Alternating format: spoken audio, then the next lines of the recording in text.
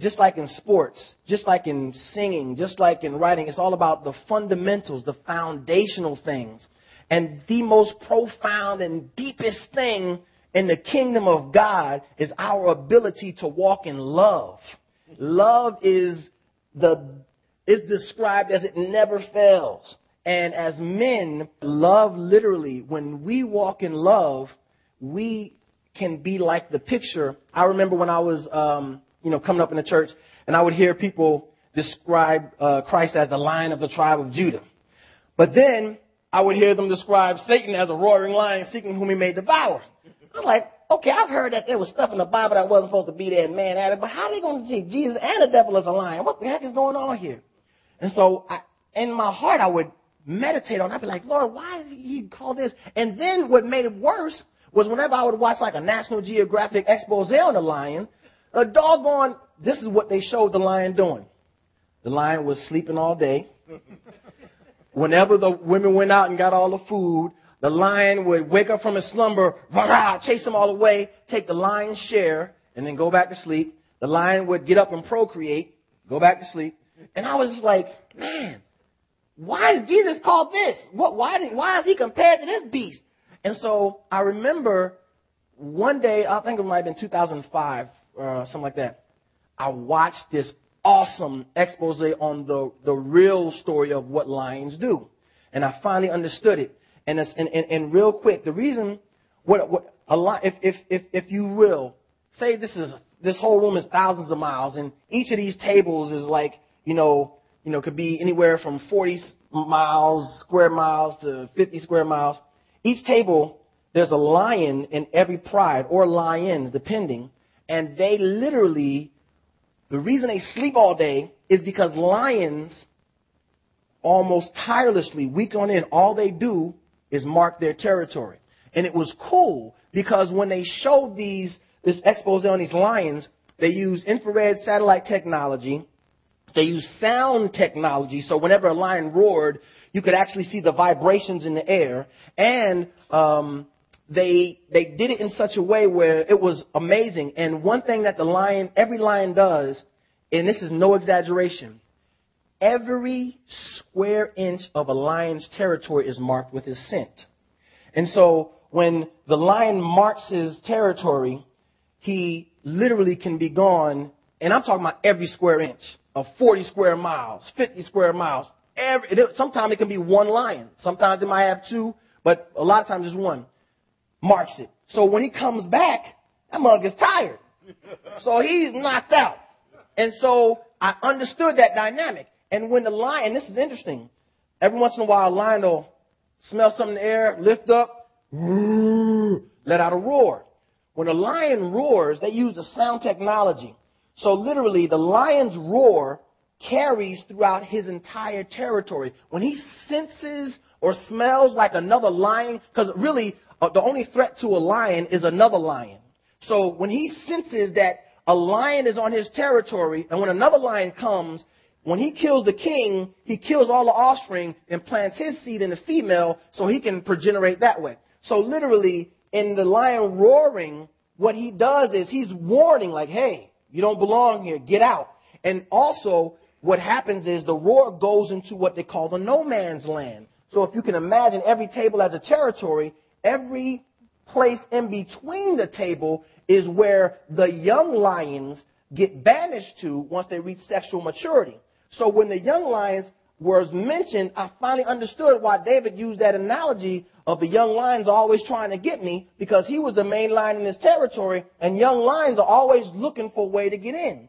And they're looking for a way to get in. What provokes them is in the no man's land, that's where, you're dining on the finest raccoon, the finest desert rat, the finest, doggone fox that's, where in the king's kingdom, nothing but antelope, water buffalo, zebra, the finest dining in the lion's kingdom. So literally what happens was the lion, when he would roar, his roar would go all throughout his kingdom. Stay back. You don't belong here. Then it would go into the no man's land, and it would let these young lions, and it's amazing, because the young lions would come right up, and the satellite would show it. They would come right up to where the territory's border was, and they would sniff. And when they would sniff and they would hear the roar coming, well, they'd back up.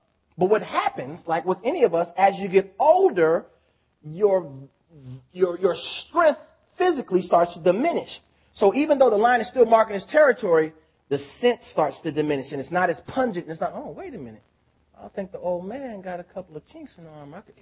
So what happens, the young lions, they gather together. And then I understood the picture of Satan going about as a roaring lion, seeking whom he may devour. He devours the weak. He comes after the feeble. He comes after people in the kingdom who don't understand their privileges, who think it's better to be deep than it is to understand the fundamental principles of the kingdom of God. So literally, when that doggone lion was going around sniffing, and the lion now, they fast forwarded maybe about 8, 9 years. He's sniffing, right? And it was just like they were so hungry and so doggone tired of living in no man's land. They're like, man, this kingdom is right for the taking. They're 40 miles away. This cat is in this end of the kingdom. The lion is in that end of the kingdom. All of a sudden, the lion just came back, and he's an older lion, and there's only one lion. And these 2 young lions are huge. So he's sleeping. All of a sudden, he smells in the wind. He lets out a roar, and he takes off. In the lion's kingdom, there is zero tolerance for other lions. Anything that's a threat on the level of another lion, zero tolerance. They'll let little hyenas walk around, and little hyenas, they'll harass the women, and every once in a while, but if a male lion comes by, hyena is done. So they're not really that much of a threat. But another lion is over. He came up, whoo, whoo. He starts flying in the direction that the scent is coming. I mean, this lion is, and it's an old lion, but he's rolling. Yeah. And the satellite is showing him. So whatever roar he gave off, the female lion, who was the main female, she knew that roar. So she got up, and she, it's a pride of them. It might be about 8, 9, or it could be as much as 14, 15. She gets the mature lionesses, and they take the adolescent lionesses, and they get the adolescent lionesses, they put the cubs in a little safe place, and they essentially tell the adolescent lionesses to babysit them. Then she takes off. She's probably about 5 miles behind them, and they take off at a full sprint in the same direction the lion is in. So now they get back to the lion. And I mean, these 2 young lions are just, and they're in there, and it's like going. All of a sudden, a young lion and the old lion, they see each other. And I mean, this young lion and this old lion, this dude didn't back down. He came after one of them, whap, smacked him in the face. This doggone lion skid across the ground. And so he gets on top of him, but then the other young lion, boom, comes and hits him. And he rolls over, and it kind of like took his breath away, but he got up, and then he went after the lion and hit him. He's beating him down. Bam! The other lion hit him. But now when the other lion hit him this time, the old lion is like, oh, hey, wait a minute, that was a little more than I could take right there. And it was like, all of a sudden, the narrator says, it's inevitable in the cycle of life that every lion's kingdom, his reign will come to an end. But, he said, the reign of every lion can be indefinitely extended based on the maturity of his lioness. All of a sudden, those lionesses that were behind, that were chasing them, they caught up. And oh my gosh, they came and they surrounded one of the young lions. And so it kind of started the other lion who was like getting the old lion. And it was like they cornered him. And so now it's a fair fight. Oh my God. This the old lion, he got up. He's like, boy, I'm about to wipe the deck with you. He beat him down real fast. That doggone young lion headed for the hills. The lionesses literally parted their circle and was like, all right, go ahead, you get some. Man, that other lion, bam, beat him down, gone. That lion's reign, because he had the wisdom to pick his lioness based on God's principles instead of the world's principles, he was able to reign indefinitely. When we were at the marriage conference, I was listening to a woman of God who was talking about the health struggles that her husband was having. And her husband, and a couple of the health struggles, died. He actually died. But his lioness was mature. And his lioness was like, oh no, we call you back from death. And it was certified. Call that cat back 5 times. literally, his life on earth was extended about 10 more years because the lioness he married wasn't some young bimbo that looked like the girls on Baywatch. But the lioness that he married looked like the model of the kingdom of God when you look through the scriptures at the mighty women of God.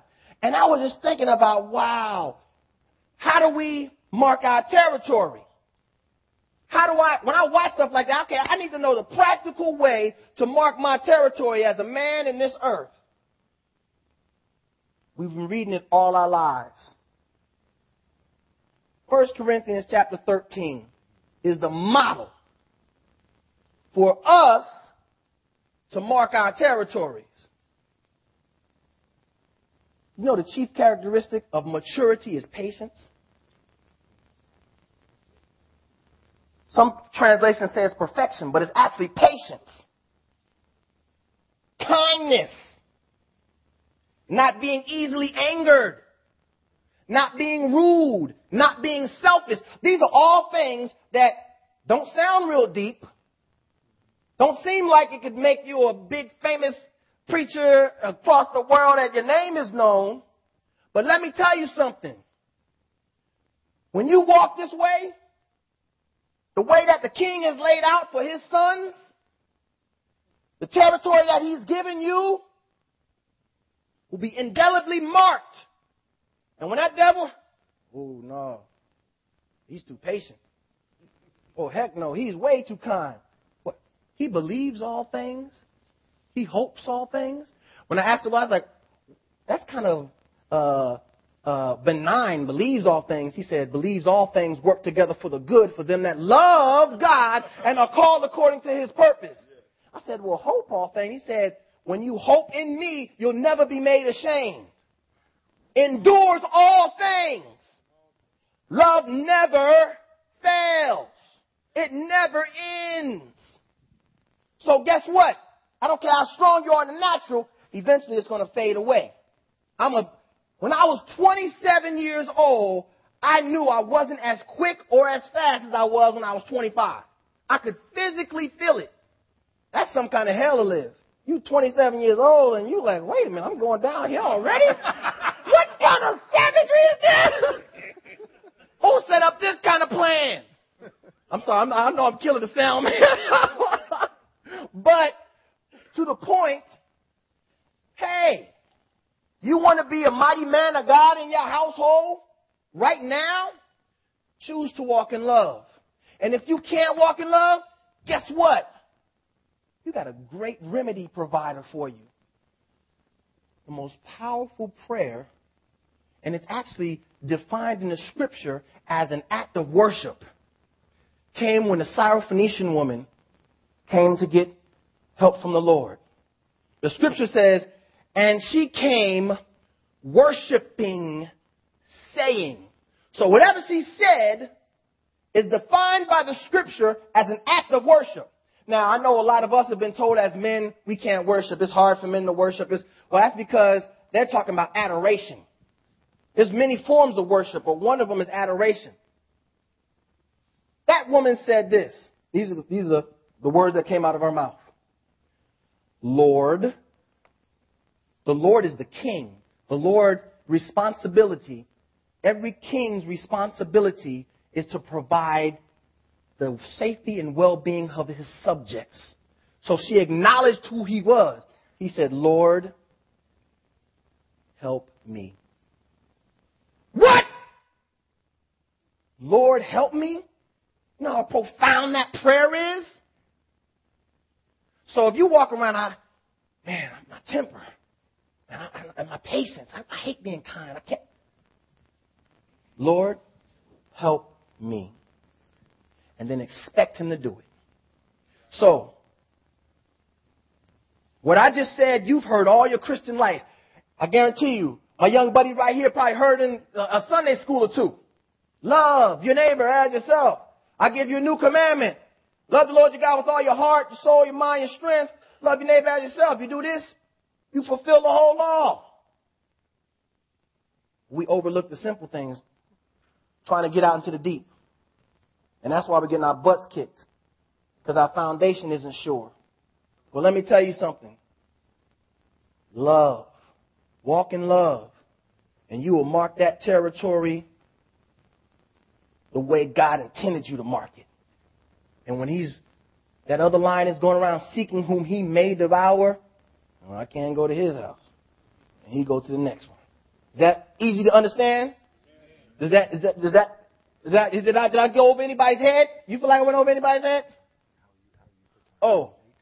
Hey, let's go. All right. Thank you, Father, for the word. I thank you for the liberty. Y'all already met this cat 5 seconds ago. But man, I feel great. Some stuff I don't shake for a minute. But it's like, I just want to say thank you, Father, for the liberty in this house. I want to say thank you, Father, for the order in this house. I felt energized, Father, even as I came in here, felt drained. But just talking to them, all of a sudden, it's like my spirits were renewed. So I say thank you, Father. I pray that you would empower us by your Spirit to walk in love, that we would mark our territories according to that which never fails, and that your kingdom would be advanced in us and through us this day and forever. And it's in the matchless name of Yeshua HaMashiach, Jesus the Christ, that we make this declaration with thanksgiving. Amen.